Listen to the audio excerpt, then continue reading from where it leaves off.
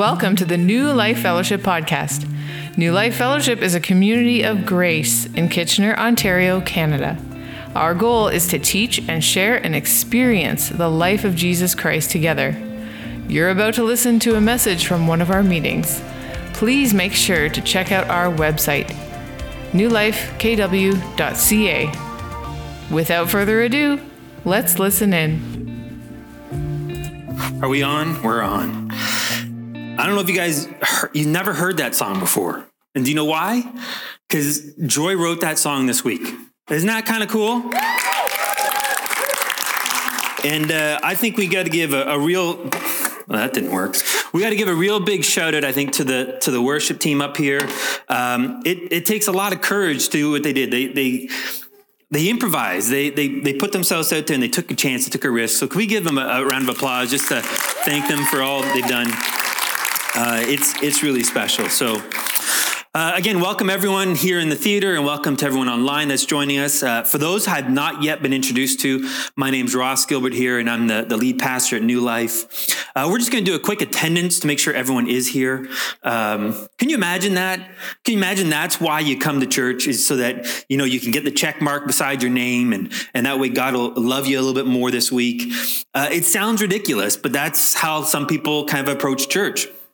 And the reality is why we get together, why we gather on a Sunday morning is an opportunity to have a time of worship, to have a time of encouragement through love and through prayer with one another. And also it's a chance and opportunity for us to study our Father's Word. And I love that description for rather than just study the Bible or even study the scriptures, but studying Father's Word, because that's what it is. It's our Father has written to us through about 40 different authors over about 1,600 years, what we call the scriptures, what we call the Bible. And he's written in a variety of styles, but for one purpose, one goal. And that's that we would know him. In fact, you might want to think about the Bible as being an autobiography in many ways, because it's a chance for us to get to know our Father's Word. And so we study our Father's Word that we might know him, that we might have confidence in him and his love towards us. And that confidence will lead us to trust him and his power in us. I love how the Apostle John, he described it this way in 1 John 5:11-13. He says, the testimony is this, that God has given us eternal life. Notice it's not something you're going to graduate into. He has already bestowed. He has already given to us. And this life, eternal life, is in his Son. See, we have to understand eternal life is more than just a quality or a destination. It's the person of Jesus Christ. Which means if you have Jesus, you have eternal life right now. He who has the Son has the life, has eternal life. But he who does not have the Son of God does not have the life. These things I have written to you, John says, that you would believe in the name of the Son of God, so that you may know that you have eternal life, that we'd have confidence, that we wouldn't be afraid, that we'd have confidence as we move forward. Sounds easy, doesn't it? Not so much, right? And the reason that it's not so easy is basically, you know, what we've been studying these last number of weeks together is we don't operate in a vacuum. And what I mean by that is that we have enemies out there that are intentionally trying to disrupt, to sabotage, to steal, kill, and destroy, Jesus says. And we've been studying and looking at those enemies and being Satan and his demonic angels that followed him in their rebellion against God. The world system that is basically trying to replace God and be a God unto us. And the flesh, or in some call indwelling sin, which is trying, all of them really are trying to control us, trying to make them a prisoner of themselves. And they do that primarily by attacking the character of God. Attacking the goodness of God. They're trying to distort who he is in our mind, what we think of him and what we even think about ourselves and what we think about other people. And in doing so, it keeps us from running to him, from running to Jesus. And so what Paul's been doing in this passage, he's implored us. He's almost begging us, but more than that, he's commanding us that we be strong, but in Jesus. Not in our own power, not in our own might, not in our own strength, but in his might, in his power. And we recognize that it's his armor, the armor of God, that is going to protect us. And so we've been seeing that we already possess this belt of truth because it's the truth that sets us free.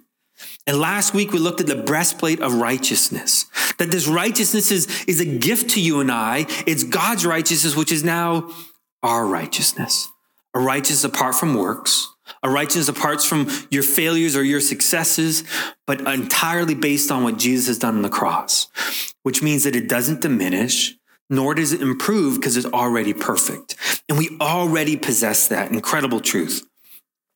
Well, this morning, what we're going to look at is that we also possess the sandals that represent the gospel of peace. In Ephesians 6:15, he writes, and having shod your feet with the preparation of the gospel of peace. That's right, sandals. Maybe not the most fierce and terrifying piece of the Roman soldier's garb, but it's powerful if you give me a moment here. Because think about, where do the sandals attach? Your feet. And we take it for granted, but from a soldier's perspective, if they don't have a good footing, they're in trouble. Let me illustrate it this way. If I ever got into a fight with Mike Tyson, and I'm not talking prime Mike Tyson, I'm talking 20 years from now Mike Tyson when he's really, really old, I'm pretty sure I don't stand a chance.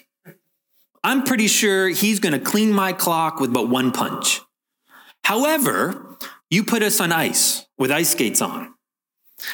I can skate. I can hold my own on the ice. I'm pretty sure he can't, which means when he goes to throw a punch, he'll probably fall on his keister. Now, I'm still going to lose the fight. Make no mistake about that. But at least I got a chance because I've got firm footing while he doesn't. And that's how important it is to have this solid ground that we stand upon. And that's what Paul's alluding to. This idea here that we have firm footing. We have something to solid to stand on. And what is it that's so solid and firm for us? He says, it's the gospel, or literally the good news of peace. Now, that word peace here, I keep thinking that Paul, being Hebrew, being Jewish, he's probably thinking more about the Hebrew word peace rather than the Greek word. See, the Greek word is irene, and it just, it's sort of like serene or relaxing and peaceful, and that's often what we think about. But in Hebrew, the word is shalom. And that word shalom is much more powerful. It's much more beautiful. Yes, it can be translated, as often it is translated as peace, but it also means wholeness. It means well-being.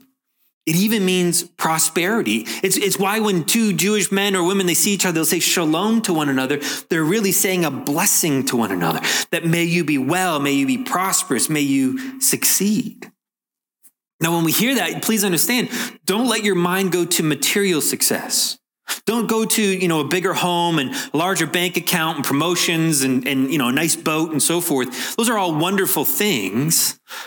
But that's not what really matters. Don't trust in those things that will rot or rust or fade away. Instead, we this wholeness, this prosperity that God is giving to us is something far more impactful and powerful because it's going to speak to our hearts. And so let's pray and let's see if we can understand this gospel of peace, this good news of peace that we have. Lord Jesus, we thank you. We look forward to the day that you do come, and you come as the king riding on your steed with the army of God following you. We look forward to that day. But until that day, we are in a battle, and you have prepared us in this battle with these firm feet, this solid ground upon which we stand that allows us to withstand the attacks of our enemy. And I'm praying, Lord Jesus, that you're going to portray that in a very special and very powerful way this morning. To each and every one of us, regardless of where we are, that we would see how good you are to us. In your name we pray, amen. Well, to illustrate this, I thought we would look at an Old Testament story, a little known Old Testament story. And so if you got your Bibles with you, turn to 2 Samuel chapter 9. It's somewhere after Genesis and before Revelation. But 2 Samuel chapter 9. Now, while you're flipping there, some people I've heard say, well, we're in the new covenant. We're Christians, and therefore we don't actually need the Old Testament anymore. We don't need to study it. And that's sort of passé, and we're just going to focus on the New Testament. But we don't believe that here at New Life, in large part because the apostles didn't believe that. They still quoted often from the Old Testament, and they were looking to Old Testament stories as a way to convey and communicate truth. And so that's what we get to do. The Old Testament shows us the character of God. It shows us his ways and his heart and his faithfulness. But also these stories, they become pictures or types where we can look at a story and see that it was more than just a historical event. It was a bit of a drama or a parable happening in live action. So for example, the story of David and Goliath. That's a real story, but it's much more than just a little boy defeating a giant. We see Jesus portrayed through young David taking on the flesh, taking on indwelling sin on our behalf and setting us free. And so there's all kinds of great stories or portrayals in the Old Testament. And the one we're going to look at this morning is the story of Mephibosheth. Everyone say that, Mephibosheth. Practice it because it's a fun word. I mean, when God led me to this passage, I got excited because I was going to be able to say Mephibosheth. So it's a fun word on its own. But the story of Mephibosheth begins long before he is ever born. See, Mephibosheth is the son of Jonathan. That's right. That Jonathan is the son of King Saul. And so Jonathan was the crown prince of Israel. He was the next in line. So when Saul would have passed, it was going to go to Jonathan. But Jonathan had a close and beautiful friendship with David, who is the anointed king of Israel. And so you can see there's conflict now. That by all rights, it was supposed to go to Jonathan to be the next king, but God had already selected anointed David as king. There was all kinds of room for jealousy, all kinds of room for fighting and bickering and back and forth, and they could have been mortal enemies. But that's not what happened. And a lot of credit, I think, has to go to Jonathan because the two of them were best friends. They couldn't have been closer because they had absolute trust with one another. So much so that even while Saul saw David as a threat, Jonathan saw a brother, someone that he deeply loved. And so while Saul resolved to kill David, Jonathan entered into a covenant with David. He says in 1 Samuel 20, verse 42, Jonathan says to David, "Go in safety, inasmuch as we have sworn to each other in the name of the Lord, saying, the Lord will be between me and you and between my descendants and your descendants forever." See, Jonathan knew he was never going to be king. He knew it was going to be David. And he entered into a covenant and he says, listen, this is the covenant. We're so close that I want my descendants to be your descendants and your descendants will be my descendants. That this is a relationship and a connection that will run beyond just you and I. It will run into our next generation and the next generation and the next generation. And so they entered into a covenant. Now that idea of a covenant is so powerful. It's so beautiful because it's the strongest bond. It's the strongest promise that can happen between two people or two groups, meaning that it can never be broken. No matter what will happen, you will honor that regardless of the consequences because that's the covenant. And so the covenant here was they're going to look after each other's family if something were to happen to them. Well, after making that covenant, many years pass and Jonathan eventually gets married and he has children. And David then goes on the run for about 13 years. Think about that. For 13 years, he's hiding in caves and he's living in and out of Philistine in the territory just because Saul's wanting to kill him. He's wanting to track him down. And that search finally ended when Saul and Jonathan died in a battle on the same day, battling the Philistines. And at the moment that he dies, David is now king. No longer the anointed king, he is the king. Now you have to understand the desperate lengths that people go to in order to keep and maintain that power. And what would often happen is when the family, there was a change of family on the throne, what would happen is you wouldn't just kill the king, you would have to kill the king and his entire family. Because what would happen is somewhere down the line, there would be a claim to that throne and you risked a civil war. And so you wouldn't just wipe out the king, you'd wipe out the entire family. And that may still happen even today in various tribes around the world. But the last famous, most known occurrence of that was during the Bolshevik Revolution in Russia, where the Romanov family, the czars of Russia, were absolutely murdered, assassinated by the Bolsheviks so that they could never go back to the throne. And so we see examples of this. And the nurse of Mephibosheth knew this. And so when word came back that both Saul had died and Jonathan, the crown prince, had died, now it came to Mephibosheth. Mephibosheth, being the second in line, suddenly is elevated to the king. But what chance does a little child, a little toddler, have against King David? You see, by this time, it had been at least 13 years since David and Jonathan were around each other. And so this nurse, she probably never met David. She probably never knew the covenant. She probably never knew the friendship the two of them had. Instead, all she was familiar with were the stories. Yes, the stories of bravery, of how David slayed the giant, how David had killed his tens of thousands, of the bravery and the courage and the strength, but also the stories that he was public enemy number one, that he was a threat to the household of Saul. And so upon hearing the news that Saul and Jonathan were executed or died in battle, the fear was David was going to come and now kill Mephibosheth, to end the line of Saul, to end the line of the threat. And that was the fear. That's what scared her. So she picks up Mephibosheth as quickly as she can and she flees, runs out of there as quick as she can. But in her rush, she fell maybe down some stairs or maybe down a hill, or she tripped on something, but she fell and she landed in such a way that it crushed his legs or his spine or something that left him permanently lame. He could never walk anymore, unable to stand, unable to walk.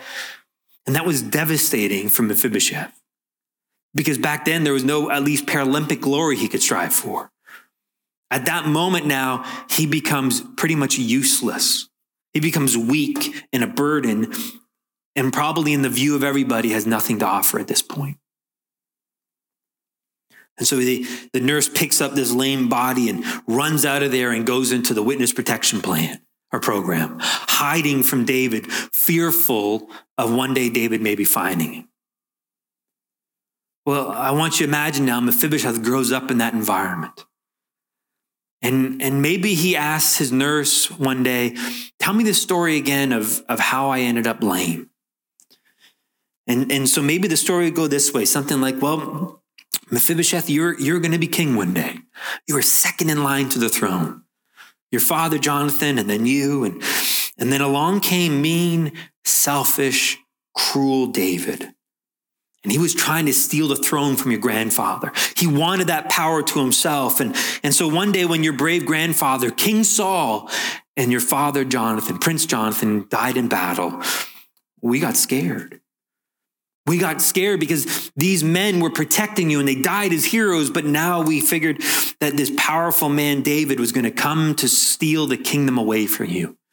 So we had to defend you. We had to protect you. And we didn't know where to go because we figured David had his traitors everywhere. And so we had to hide you. And we got to make sure no one finds out that you are, in fact, the son of Prince Jonathan. And so hearing that story multiple times growing up, how do you think Mephibosheth begins to think about David? He knows about his power. He knows about his strength. But he also probably figures that he's a cruel man. That he's not kind and caring, but that he's so powerful that this lame Mephibosheth doesn't stand a chance against him. And given the opportunity, he'd wipe Mephibosheth off the face of history. Well, a number of years now pass when David becomes king. During this time, Mephibosheth grows up. He has his own kids, but also politically a lot was happening. When Jonathan and Saul died, the first thing that people did is they took another one of Saul's children, Ishbosheth, and they tried to make him the king. And for about a decade, there was a civil war between who was the actual king. Was it David, who was the king of Judah, or Ishbosheth, who was the king of the other tribes? And so that went on until finally Ishbosheth was murdered. And now finally David becomes king. And then there's more battles with the Philistines and rescuing the ark. And all this goes on for who knows how many years. But in this time, Mephibosheth grows up, has his own kids, and things now begin to settle down for David. He's got a firm hold on the kingdom. And it's at this moment then now where David asks the question. In 2 Samuel 9, verse 1, he says, is there yet anyone left of the house of Saul that I may show him kindness for Jonathan's sake? Is there anyone still remaining from the house of Saul, my enemy, the man who wanted to kill me, that I may show kindness? Now, the Hebrew word here translated kindness is the word hesed. And it's a beautiful word. It might be my favorite Hebrew word because of the power of what it is. It's not just kindness. It's a covenantal word. It's like a legal term. And it's translated here, kindness, but in other places it's translated as this everlasting loving kindness. And that's a mouthful for just a little word called hesed, but it speaks to the power, it speaks to the significance that this word has. That it's permanent, everlasting, it never fails, it never changes. And it's this loving kindness. It's this grace, this goodness. And what David is asking now, is there anyone from the house of Saul that I can show grace to, that I can love for Jonathan's sake? Because of the covenant that I made with him, that I can now love his descendants. You see, although many, many years had passed, more than 2 decades, maybe even 3 decades had passed since he made that covenant, David had not forgotten. Well, in verse 3, Ziba, one of the servants of King Saul, upon hearing the question directly being asked him, he answers, he says, well, there's still a son of Jonathan who's crippled in his feet, though. Notice he doesn't actually use his name, because his name's been replaced with lame one, weak one, crippled one. And basically, Mephibosheth is now defined as being useless, powerless, weak, inadequate, insignificant, worthless. Don't even think about him. Now, maybe Ziba was trying to protect Mephibosheth, knowing that maybe David was asking to kill him, but I don't think that was the case.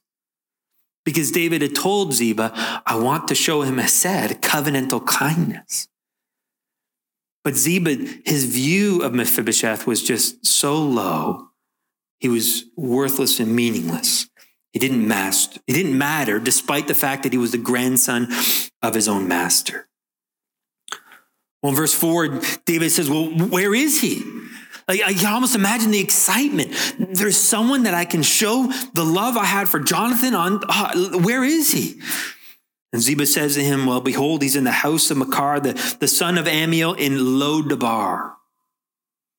Lo-Debar is the name of the town, and it literally means without pasture or pastureless.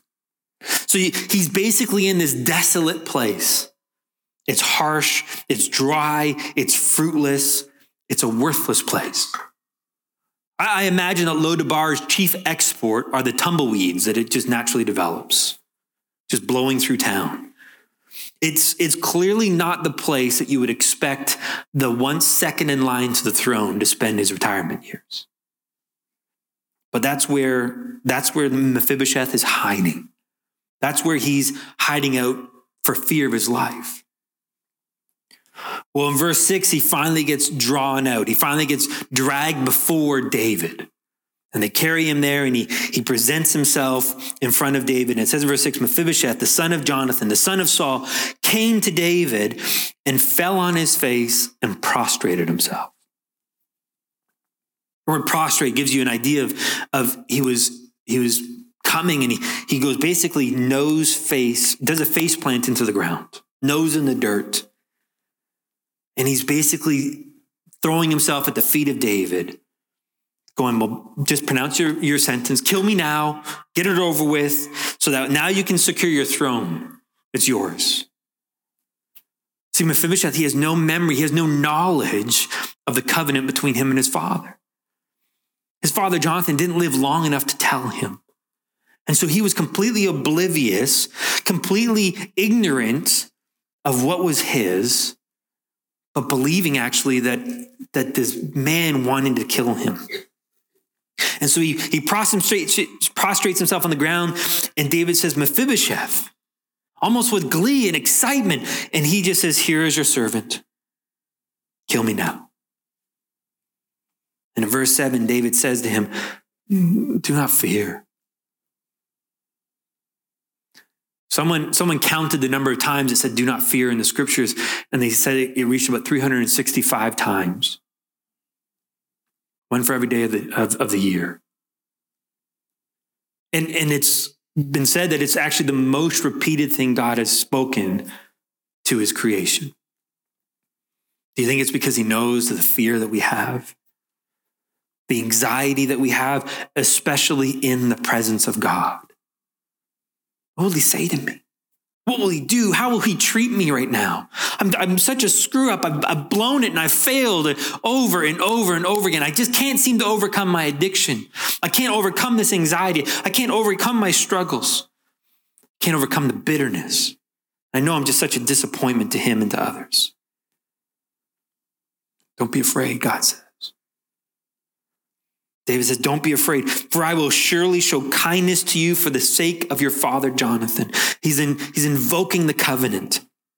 And restore to you all the land of your grandfather Saul and eat at my table regularly. He offers him grace and peace, grace and shalom, wholeness. Because I will show you this hesed, this everlasting loving kindness, covenant love, because of the covenant I made with your father Jonathan. And it's not dependent upon who you are, Mephibosheth. It doesn't matter that you're lame. It doesn't matter anything about what you've accomplished or not accomplished. It's because of a covenant I made long before you were ever born. You had no part in this covenant, but you are a benefactor of it. You can imagine what Mephibosheth is thinking. The passage would seem to imply that David kind of lifts him up because he's off the ground and he hears it. You can almost imagine the shock of this as it's processing through his mind. You're not going to kill me? But did you just say you want to restore the land of my grandfather? Did you invite me to your table? This doesn't compute. This is not what I've heard. And so it says in verse 8, he prostrated himself and said, what is your servant that you regard a dead dog like me? So he basically hears it in shock and he just does the nose plant again. And he calls himself a dead dog. That's a familiar phrase at that time. We might use a different one, a piece of stuff, maybe.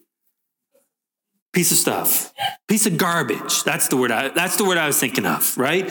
A nobody. He says, why would you do this for me? I don't deserve this. Who am I to get this? The sheer shock and amazement of what Mephibosheth is processing, hearing upon this. And then David looks around at Ziba, the servant. He says in verse 9, all that belonged to Saul and to all of his house I've given to your master's grandson. You and your sons and your servants shall cultivate the land for him, and you shall bring in the produce so that your master's grandson may have food. Nevertheless, Mephibosheth, your master's grandson, shall eat at my table regularly. Now, Ziba had 15 sons and 20 servants. He's basically assigned now Mephibosheth a small army to care for him, to work the land. Now going from Lo-debar, a pastureless land, to one that was fruitful. And he says, I'm going to provide you your servants, the people who are going to look after it, they're going to run it. All you get to do is just eat off the land. You're going to prosper from that.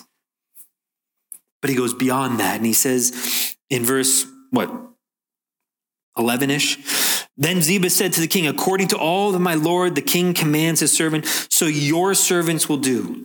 So Mephibosheth ate at David's table as one of the king's sons. Did you see it? He treated Mephibosheth like he was his own son.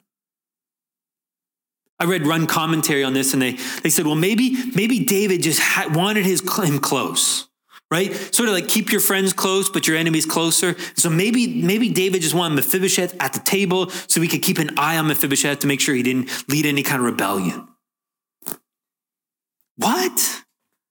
You missed the point. I mean, Mephibosheth is not about to lead a rebellion. He's got no army. He's got no standing, no pun intended, to do that.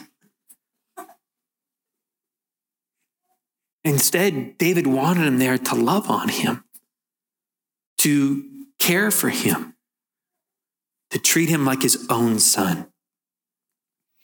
So in verse 12, Mephibosheth had a young son whose name was Micah, and all who lived in the house of Ziba were servants to Mephibosheth. So Mephibosheth lived in Jerusalem, for he ate at the king's table regularly.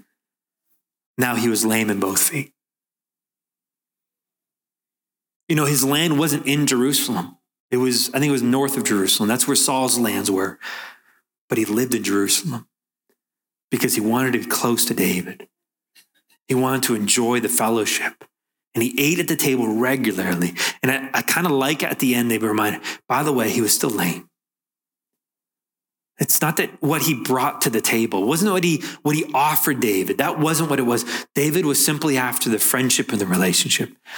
He was out to love on him because of the covenant he had made with his father, Jonathan. He's treated as a prince.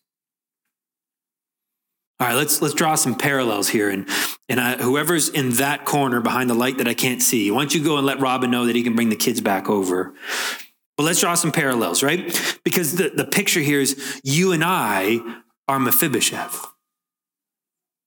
Our own father, Adam, was rebellious, and he squandered the lands. He squandered all that was given to him when he sinned in that garden.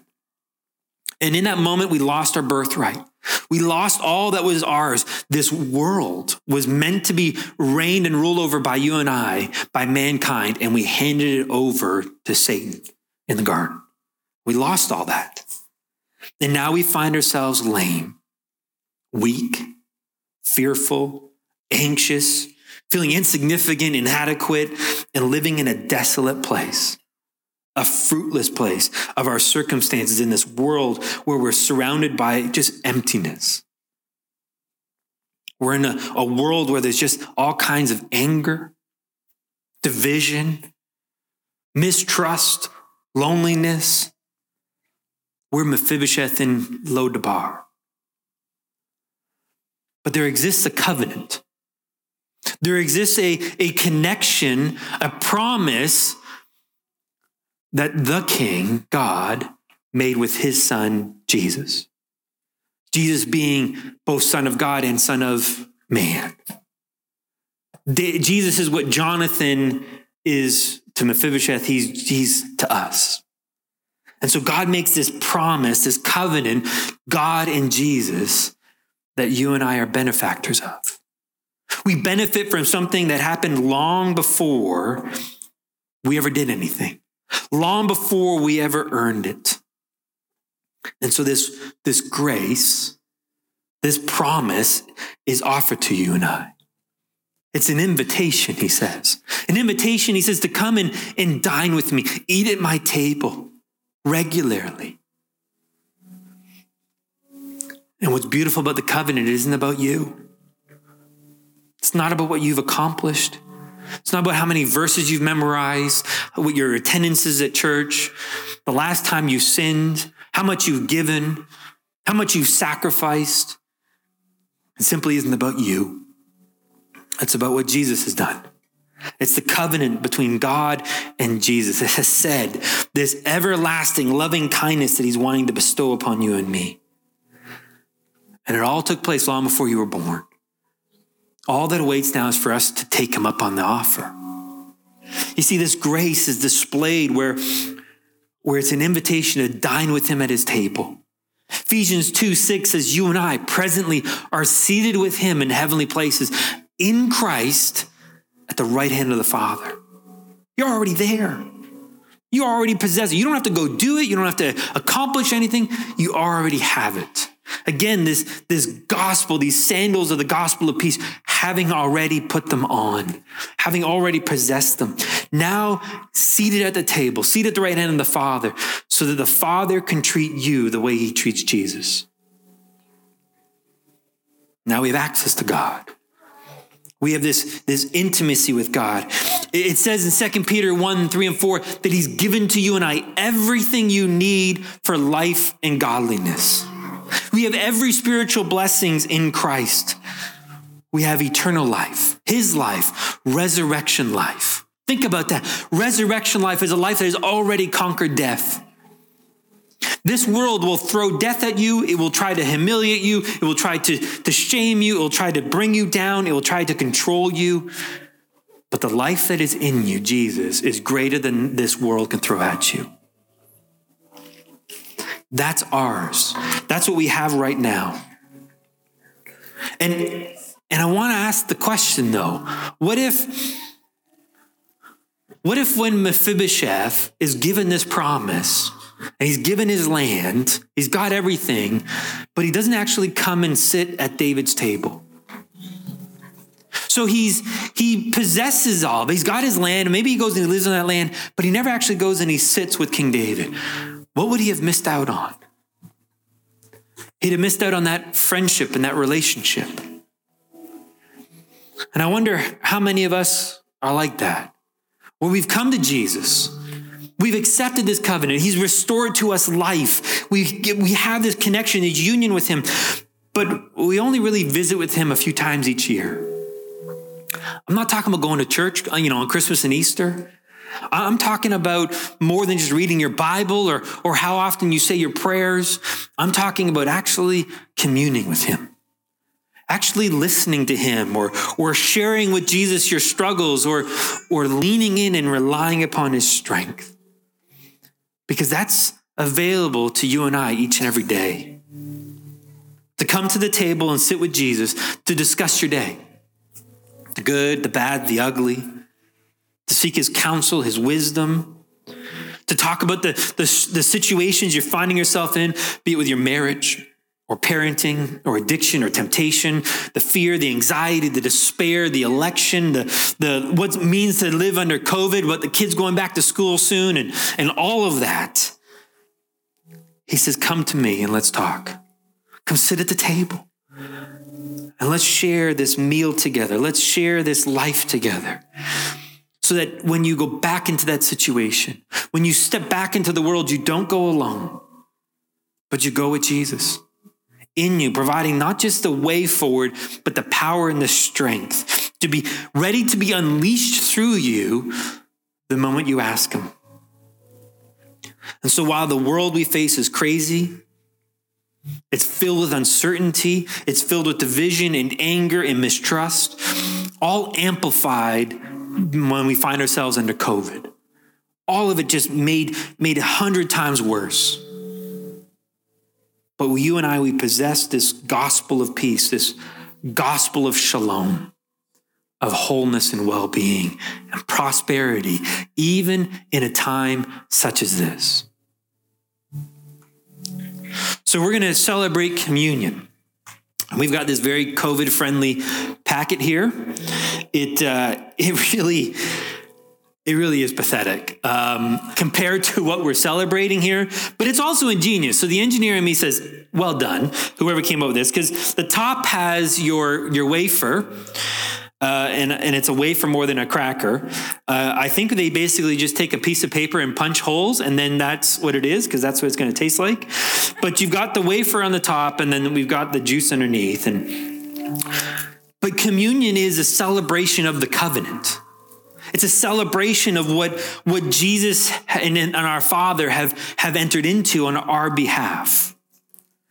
Just as Mephibosheth was the benefactor of a covenant between David and Jonathan, we are the benefactors of this covenant between Father and Son. And so the night of Jesus' arrest and the trial and the beating and the day before he went to the cross and died, he was celebrating and sharing a meal with his disciples. And he had taken some bread. So go ahead and pull out your wafer. And he broke it and he gave each of them a piece of bread. And he says, this is my body. This is my strength. This is my power. And it is given to you.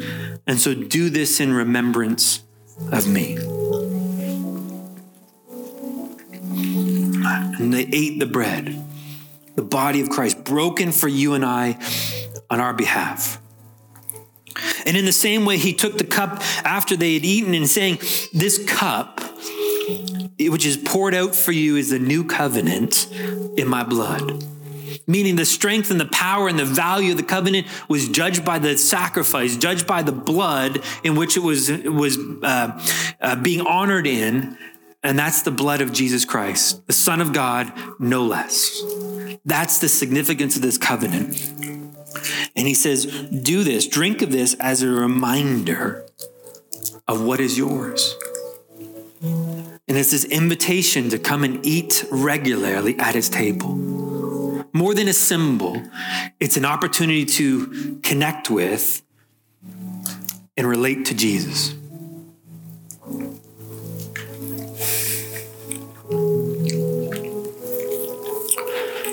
Lord Jesus, we're honored, more than honored. We're overwhelmed that you would do this for a dead dog like us. Someone who's scared and lame and pathetic at times and fails over and over and over again, that you would willingly sacrifice everything, that you would willingly offer yourself on our behalf in a covenant promise, not for your sake, not so that you would be trapped in a covenant, but that we would have confidence in the sure footing, in this peace that we have with you, that we're not enemies with you anymore.